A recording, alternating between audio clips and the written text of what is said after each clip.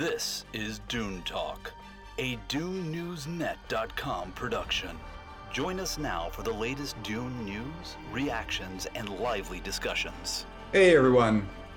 Things are heating up, and this is already our third episode in June. Dune Talk, it's the official show of DuneNewsNet.com, where we cover everything Dune, including breaking news and reviews on the movies, Sisterhood TV show, games, comics, and of course the books. Today we have another Dune Part 2 casting announcement to react to, plus some interesting reports about another potential shooting location for the movie. And there has been a major update to that Dune video game that several of our team members have been enjoying. This is Marcus speaking, and after last week's special interview episode, today I'm joined by the rest of the Dune Talk crew. Hey guys, good to see everyone again. Good to be with the crew today. This is Garen. I've been playing a lot of Spice Wars. I'm just going to admit it right here and now. Probably too much, but I'm really liking it. So good to be back. Yes, Johnny Sobchak here again. Excited to get into this episode because there's been some pretty significant news, and I'm excited to hear everyone's thoughts. And yeah, let's just get right to it. Simon Dowdy here. Like Johnny said, some exciting news and kind of piggybacks off our last time we all talked. Great, so we're going to get into that, but first it's time for some movie news. Dune movie news. So it was just last month where we covered the confirmation that Christopher Walken will play Emperor Shaddam IV. However, fortunately, casting calls are still ongoing. So on June 21st, Deadline broke the news that Léa Seydoux is in negotiations to join the cast in the role of Lady Margot Fenring. The report presents this pretty much as a done deal, although it hasn't been officially confirmed, right? She's in negotiations for the role, and Legendary hasn't made a statement. The actress, she's basically coming off really positive critical reception for her lead roles in Crimes of the Future and One Fine Morning. So both of these premiered recently at the Cannes Film Festival. Simon, when we were talking the other day, like on Discord when this news dropped, and you were really excited about the news. You mentioned that she's one of your favorite actresses. So what do you think we can expect from her in this role specifically? So it's funny because last episode that we were talking, like I said, we were talking about if these characters would show up, and surprised they are. It's not official, but IMDb has her. I think she's an amazing actress. The first time I really got to know her was in a movie called Blue is the Warmest Color. It's not for everyone, but if you want to see a performance that will break your heart in little pieces and still leave you numb, I guess, well, crap, maybe 6 years later, I had to do some math when I saw it. It's one of those performances that I've only seen it once, but sticks in my head. I know she's in the Bond movies. I vaguely remember her, but I'm not a big Bond guy. She was in The French Dispatch, and she was kind of funny and kind of mysterious in that movie. What I love about her, very much like Pugh, is we're going to get two actresses that can go from here to down here and just show a range of performance. So, and she's French. So, my French DNA is like, yes, another French actor in Dune. It's great because the European market will totally eat her up and being like, hey, look, we got someone that's not an American actress playing kind of a crucial role, especially, if I know Garen's a big fan of the Faye character, and there's a connection with her and Faye Rafa majorly. So I'm excited. Once again, casting is just amazing. Now, who's going to play her husband? What else are we going to get? Production starts in less than a month by the time this show's out. So good sense all around. This was a shocker. I saw the notification pop up. Justin Kroll, who did this story, I saw he was like, oh, I got one coming.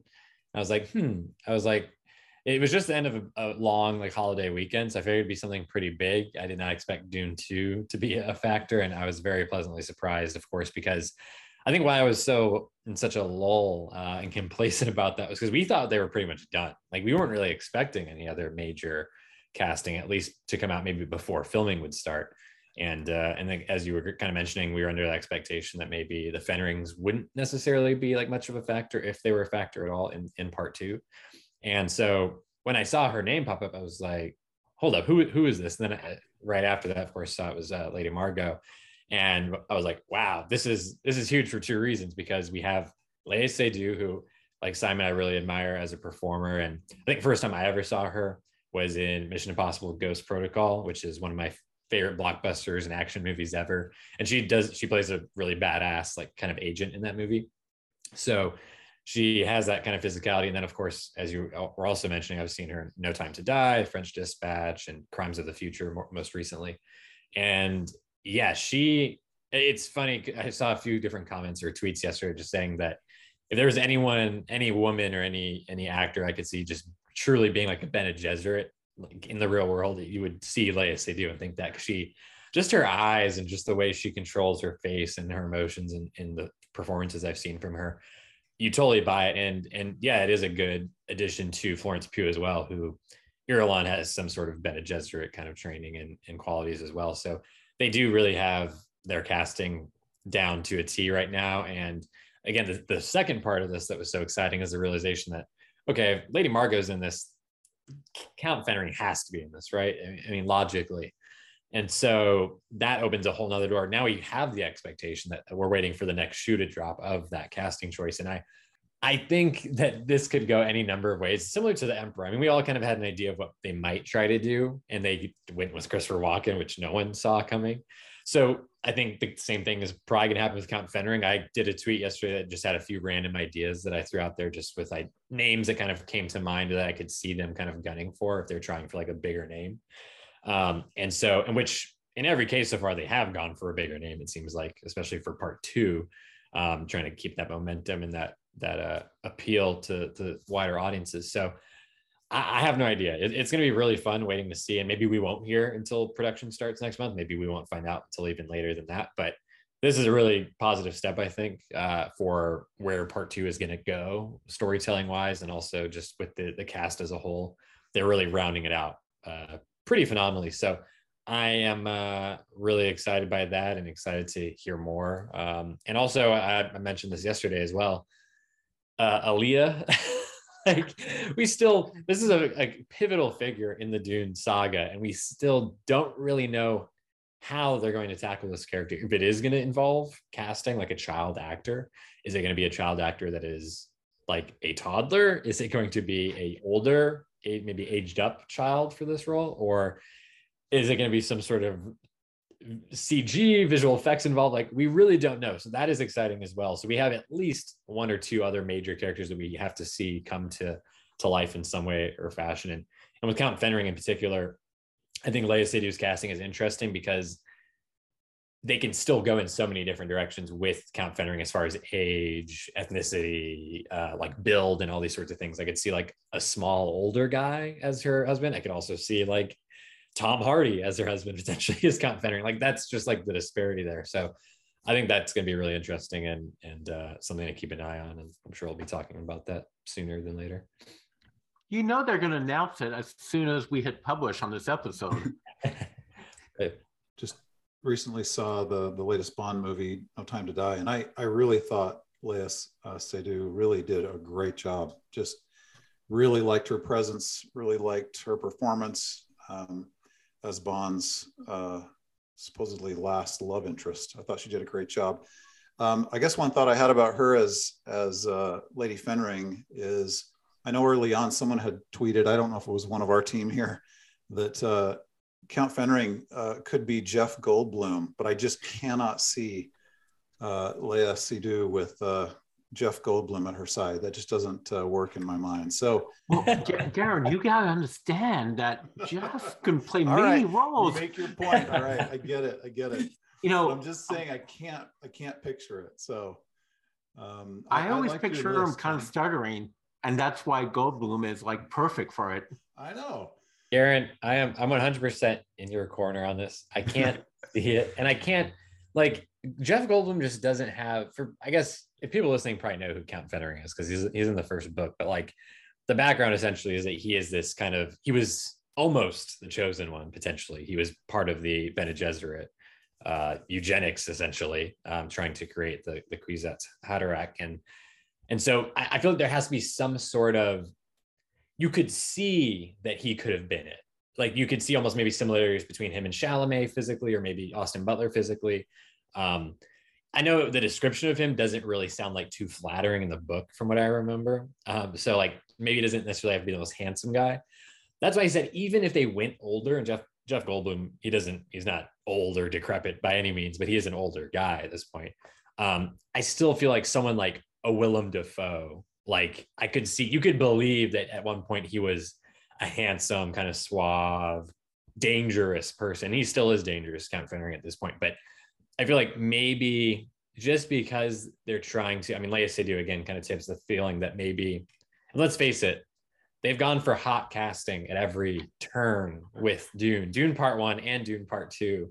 I just don't know. Christopher Walken is still, he's a handsome guy in his 70s. So I feel like they're probably going to go with someone that's a little more conventionally handsome, or maybe just on the younger side compared to someone older that's more of like a contrast, maybe something a little bit more fitting where you could see why she would go be with him maybe.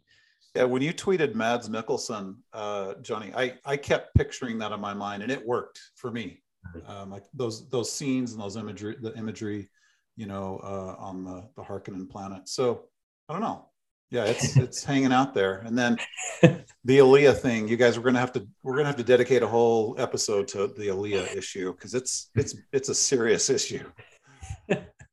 It's the thing in Part 2 that I keep thinking about, like, how are you going to do this, Denis? Like, how are you going to create Alia? Like, are you just going to have her kind of already born, and then we're going to have, like, a little bit of, like, 5 years later, and we see, like, a 5-year-old? And I just want to emphasize that just the fact that Lady Margot is indeed part of this movie makes me happy, because that adds further confidence regarding the second half of the adaptation, how faithful it's going to be. And as we've been saying, this is confirmation that we're going to be hearing soon a casting announcement for Count Fenring.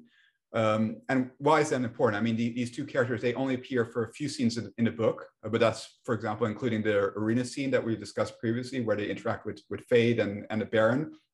And it's a scene that we expect to be in the movie based on what we've heard previously. I do see them as key characters. Just thinking about the first movie, yes, there were elements that were cut out, like, we never saw the Arakeen dinner. There were a lot of scenes with Huey in the book that would have, I think, added a lot to his character that weren't in the movie. But as a longtime book reader, like, I can still imagine those scenes having happened with those actors and within the context of the movie.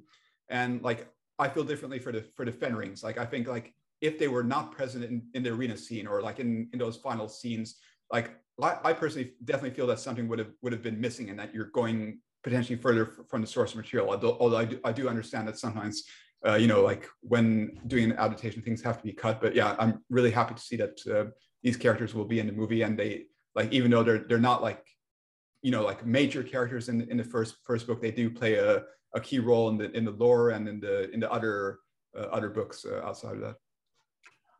When I heard the news, I was like, this is awesome. Like, Denis is really sticking to the book and creating the bigger Dune world. My second thought was like, oh, another character that wasn't in the David Lynch movie. That's cool.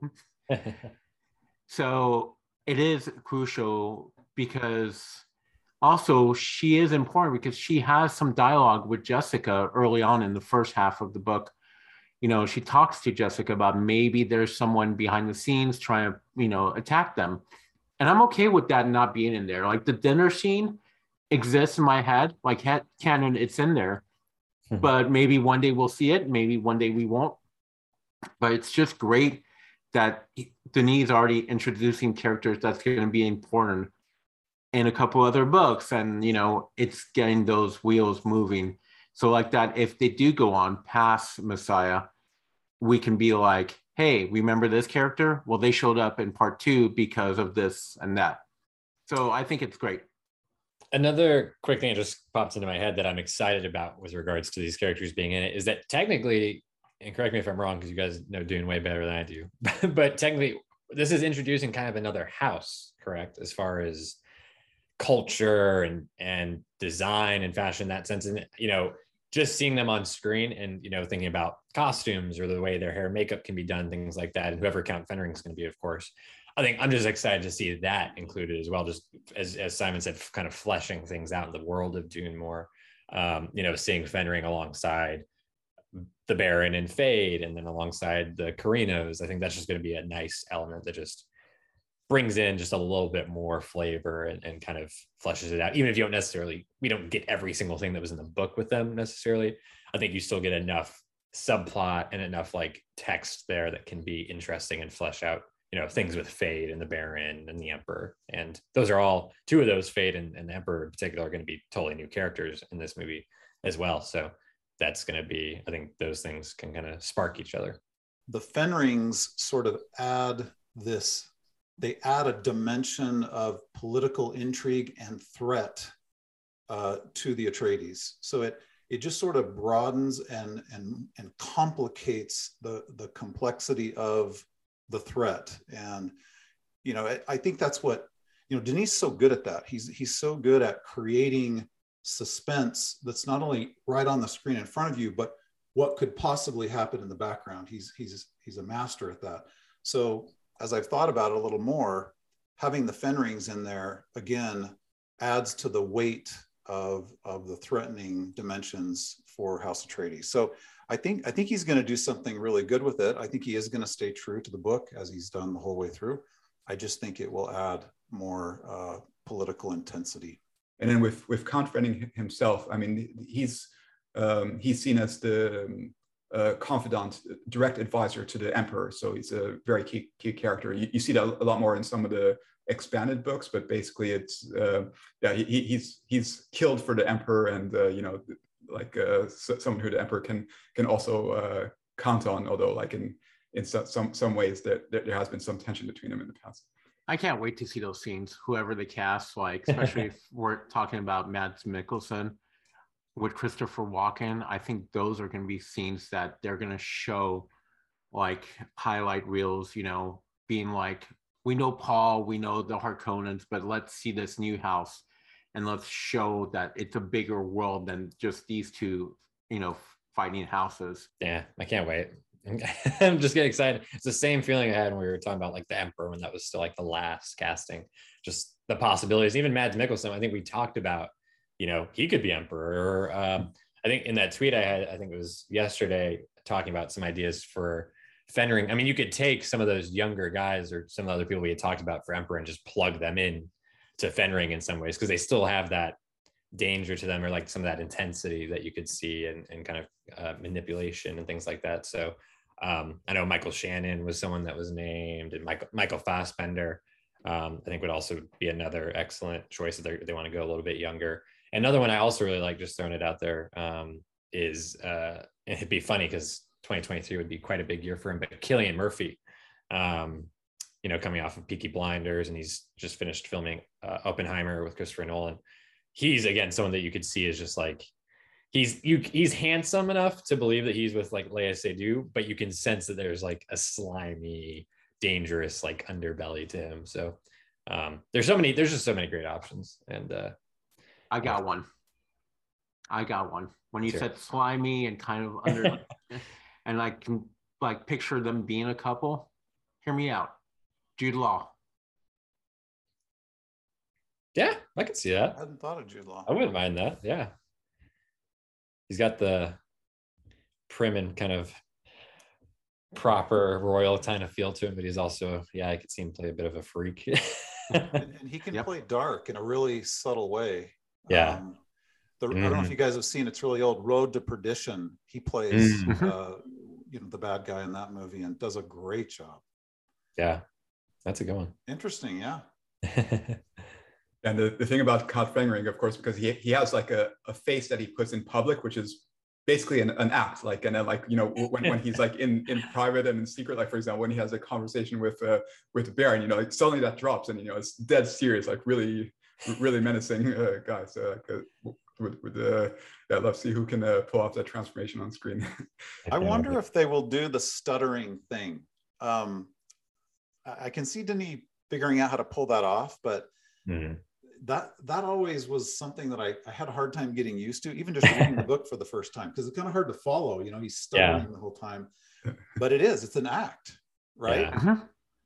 Yeah, that is really a good point, and that is interesting, and that's why so many people, Simon, I think, included, they do mention Jeff Goldblum, because of the way he talks. He has this weird jittery feeling to him. But like, yeah, I would definitely be interested, and that is something I could totally see them maintaining, or just again, because we're talking about adaptation, changing things, but maintaining like the same feel. Like I feel like there are even other ways that you could have him put up like a very, not like goofy kind of front, but like someone who just feels like maybe less competent than he actually is, or is just putting up something that is kind of a smoke screen.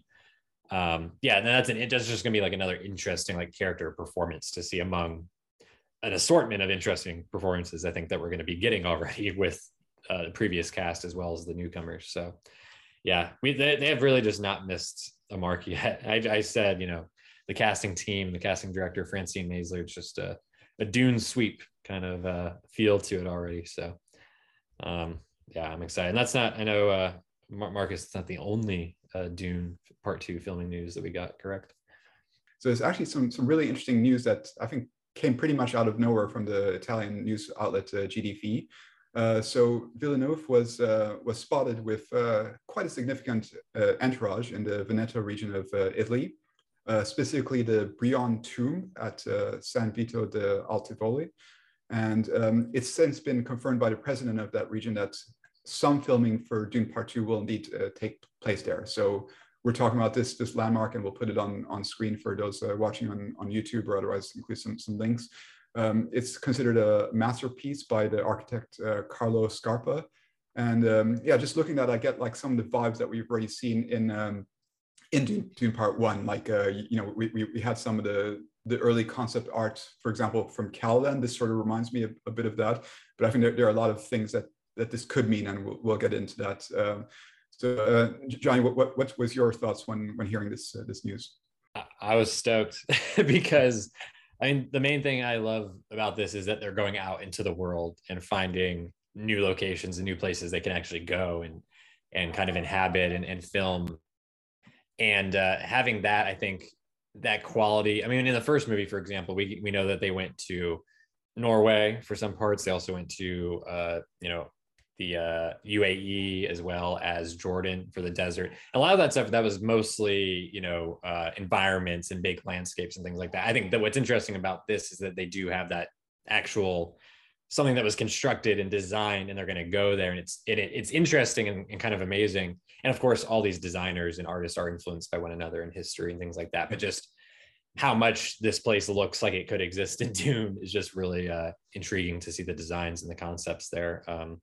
Very much lining up. And I love also the you'll see it because it's the sanctuary that encapsulates the tomb, and there's vegetation and plant life and flowers, and it just really gives off it's nice to see that kind of life, because we did see some of that in Caladan, but of course in Arrakis it's complete other situation. And then on Gedi Prime and Sulis Secundus, it's also another kind of barren situation. So I think some of that makes sense. And I think, and maybe we'll talk about this in a minute, but where we think this could be, or what this could be a kind of stand-in for as far as location, wise.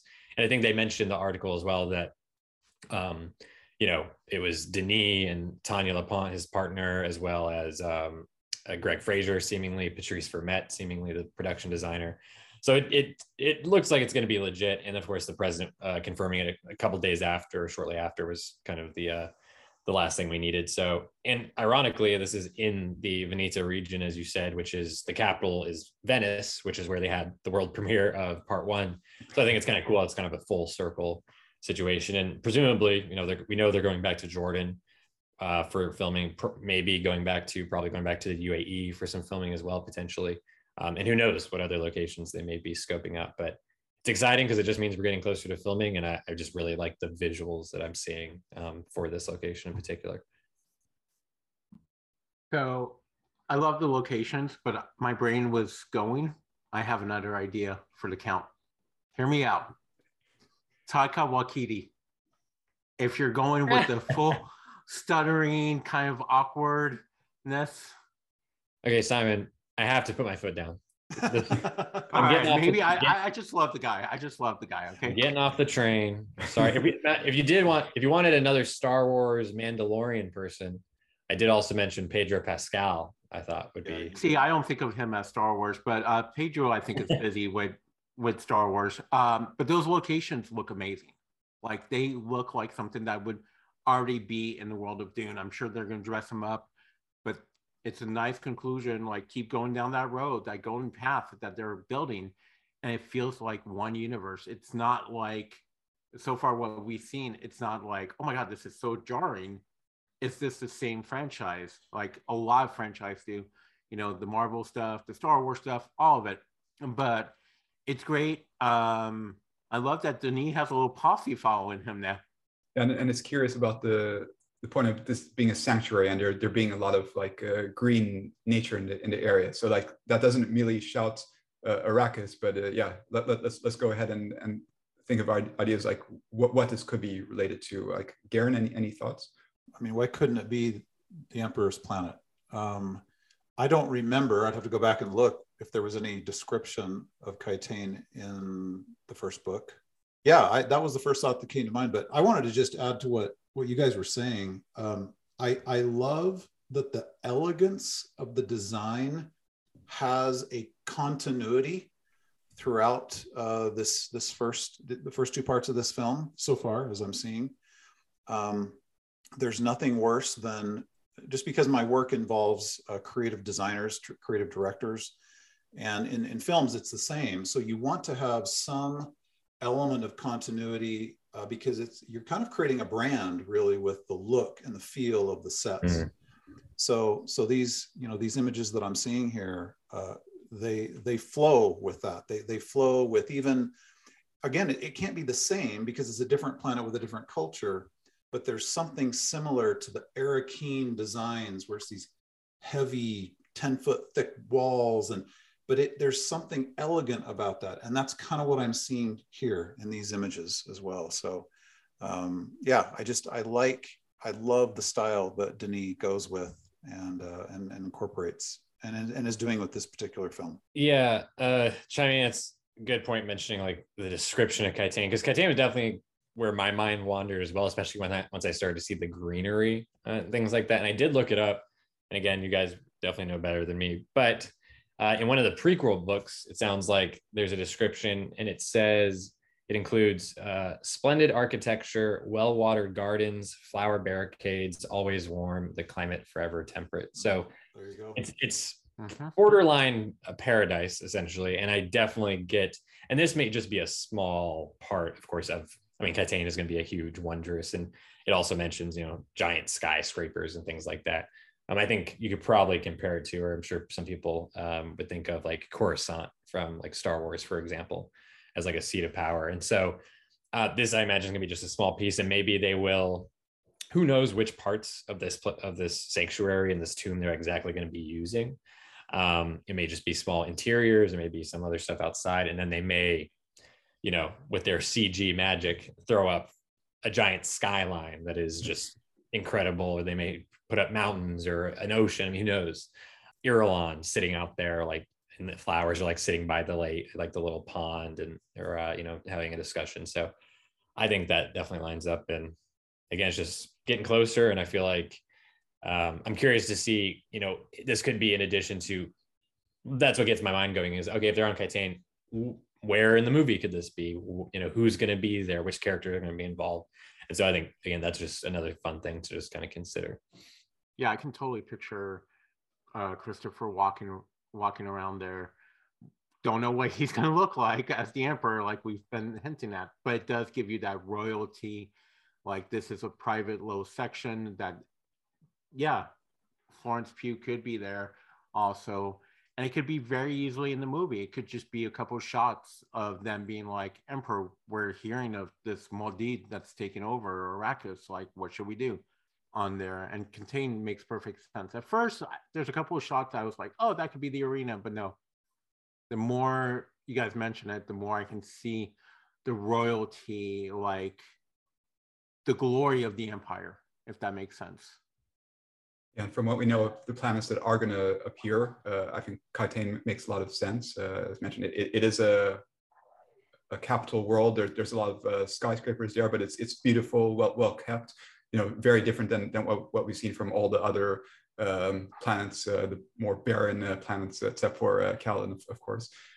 So that would make a lot of sense. One of the other things I was thinking of, like, going to the point about Arrakis, because of course, you have the desert and the harsh environment, but the Fremen have already been working for decades on, like creating that greenery. We saw a little about that in the research station.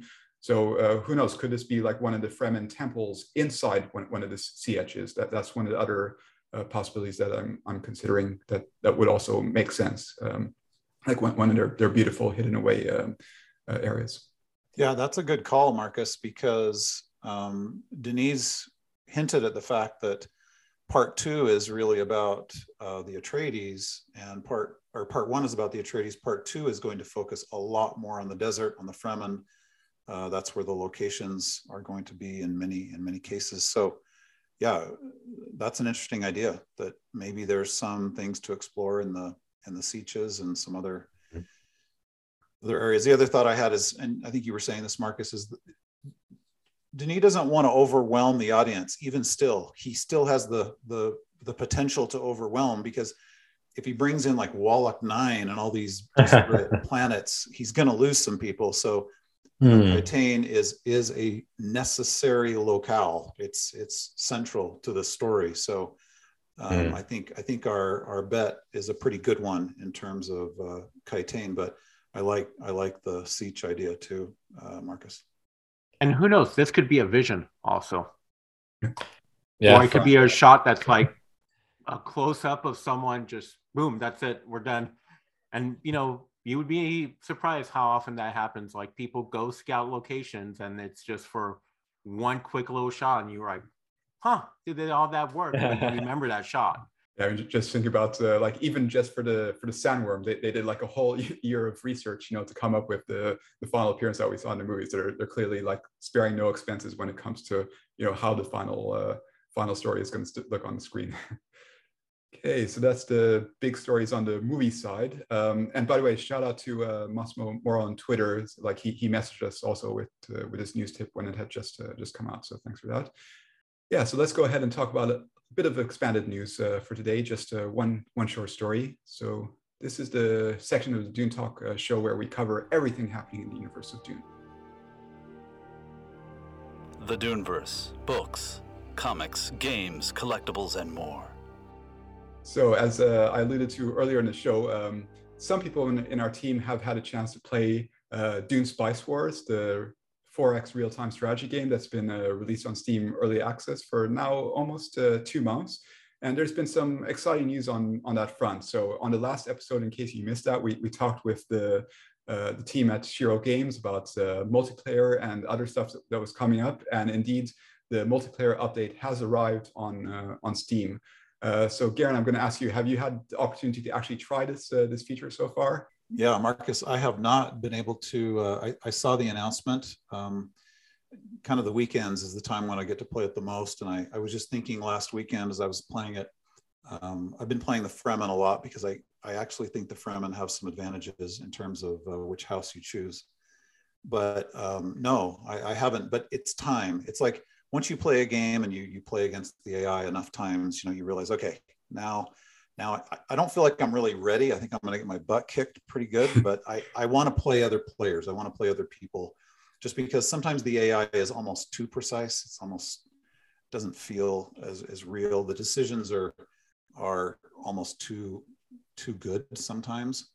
And when you play another person, they have a tendency to do certain things, or maybe, they have preferences one way or another. So, but yeah, I think I told everyone on this podcast that I was really into Age of Empires years ago. That was one of my favorite games. I played it a lot, and this is really scratching that itch. And it's the world of Dune, which I love so much. So it's not exactly, you're not reenacting the story or anything. It's like, the Fremen are just a faction, and they fight against whoever they want to attack. But the advantages are very well thought out, and the political side of it is something that it took me a while to catch on to. That you have to be increasing and finding ways to generate more influence to then vote on proposals that will benefit you and maybe even be a disadvantage to your opponent. And I do love the spies that you actually plant against your opponents. So it's, in the spirit of plans within plans within plans, they've done a great job with this game, having just an exponential number of directions to go, and it's fun, and you can speed up you can adjust the speed. That's something that wasn't in the original Age of Empires, of course, a long time ago. So sometimes I do want to speed it up. I want to see, okay, what's going to happen here? And other times I want to slow it down so I can kind of think clearly about how I want to strategically, attack a certain town or city. And so it's really fun. I mean, I love strategy, so it's really been a great experience. And I'm sure, Marcus, you're probably really good at it. So I'm going to have to play you, and we'll see how that goes. Yeah, so the question is, when are we having our Dune Talk live stream? So and we've heard from the developers that they really have a long-term vision for this game. I had asked them in the interview, how they saw things in years, and they're hoping that there will be continued updates for the years to come, that the community will keep growing. And now that the multiplayer is here, that's definitely a catalyst for growing the community and creating more engagement. So I want to hear from both of you guys. Simon, starting with you. Now that there is multiplayer available, are you tempted to check this out and play against us? I'm totally down of jumping on whatever platform I can play on a Mac with it and play against you guys. I think it would be fun. I really enjoyed the interview that you guys did, and I think it made me go, wow, now I really want to play this game. So if you were trying to pitch people buying the game, well, guess what? You got someone that's really interested in it now. But very much, I like what Garen was saying about playing against the AI. Like, I can play so much FIFA against the AI, where then I'm like, all right, well, I need to play against someone else on the PlayStation Network and not just know everyone's move. So yeah, I'm interested. I'm willing to give it a try. I like the speed up function, because I feel like sometimes with strategy games, you're spending 2 hours just being like, cool, that moved, awesome. No, but overall, it sounds really cool, and just let me know when we need to set up a Twitch account or something. Yeah, it sounds so fun. but I'm not gonna play it. I don't feel like I can be swayed because, Johnny's me. The cool kid. You know me. I'm the movie guy. Maybe more than most people. But yeah, so my free time, I know, and the thing is I know I'd probably enjoy it, and I would just get sucked into it, and then my life would just spiral out of control. So that's the main reason, especially multiplayer. I think that's really cool that they are really fleshing out, adding a lot of different features and kind of testing things and slowly kind of building up.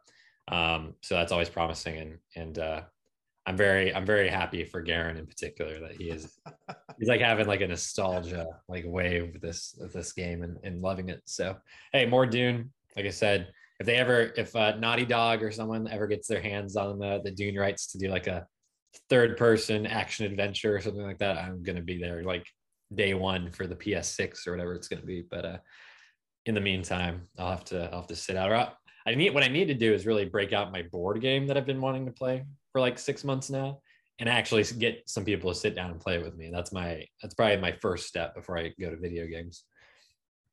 And that's a great point, because we have this video game now, but that hasn't been the case for a while. But then of course we have all the board games, which are really critically acclaimed. There's a lot of great reviews, also a whole community about that. We did an interview earlier also covering the Dune movie board game version. So it just there's so many ways for Dune fans to enjoy gaming in addition to all the other media types that have been coming out recently. So I think that's a great development. So, something for everybody, really.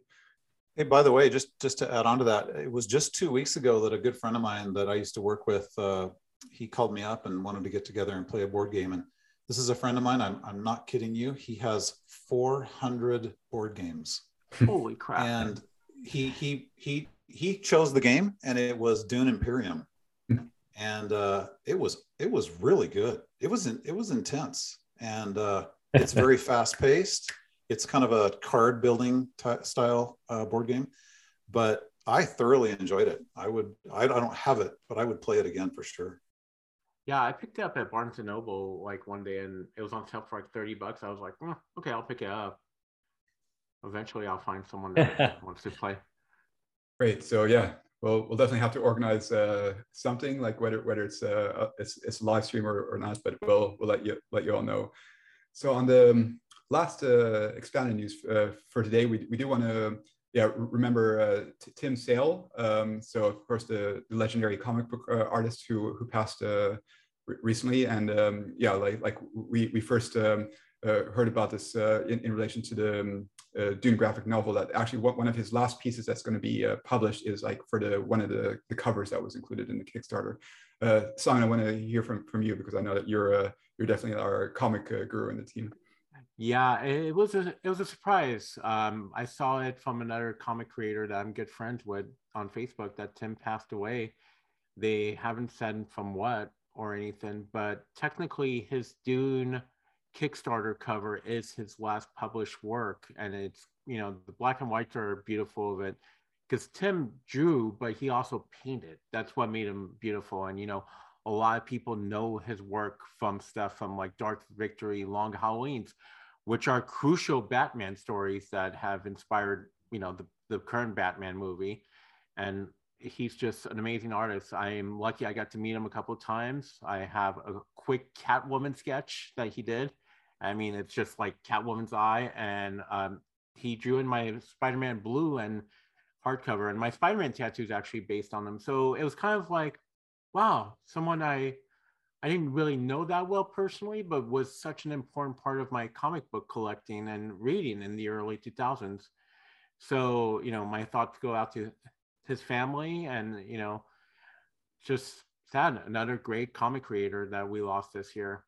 But unfortunately, the Kickstarter is done and you can't get that cover anymore. So I was kind of angry at myself when I was like, oh, I wanted that Tim Sale cover, and it's colored by Boo Cook, another one of my favorite artists. So I'm like, oh, crap.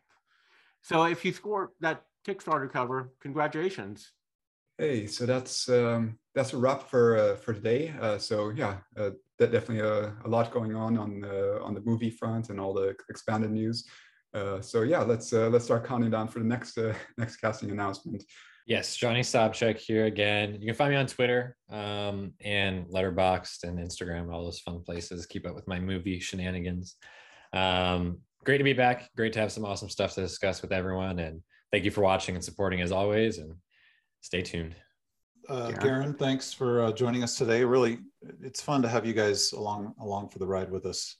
We like talking amongst each other, but we feel like you're here with us, and just love talking about this stuff, and appreciate your support, and we'll see you next time.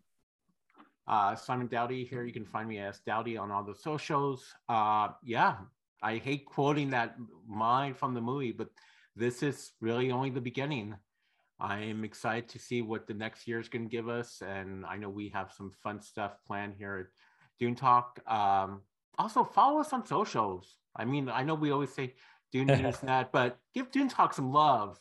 Yeah, and this is Marcus Gabriel. So glad to be here with everyone else, and we're going to be continuing to come with you with new shows with the whole crew, interviews, and of course, there's going to be a lot more breaking news. So you can find me writing on DuneNewsNet.com and on socials at DuneNewsNet. And as mentioned, also check out our Dune Talk accounts to stay up to date when the latest episode hits. We hope you've enjoyed Dune Talk. Remember to like, subscribe, and turn on notifications so you know when the next episode drops. Stay tuned to DuneNewsNet.com and add us to your social feeds. Be the first to hear breaking news and reviews.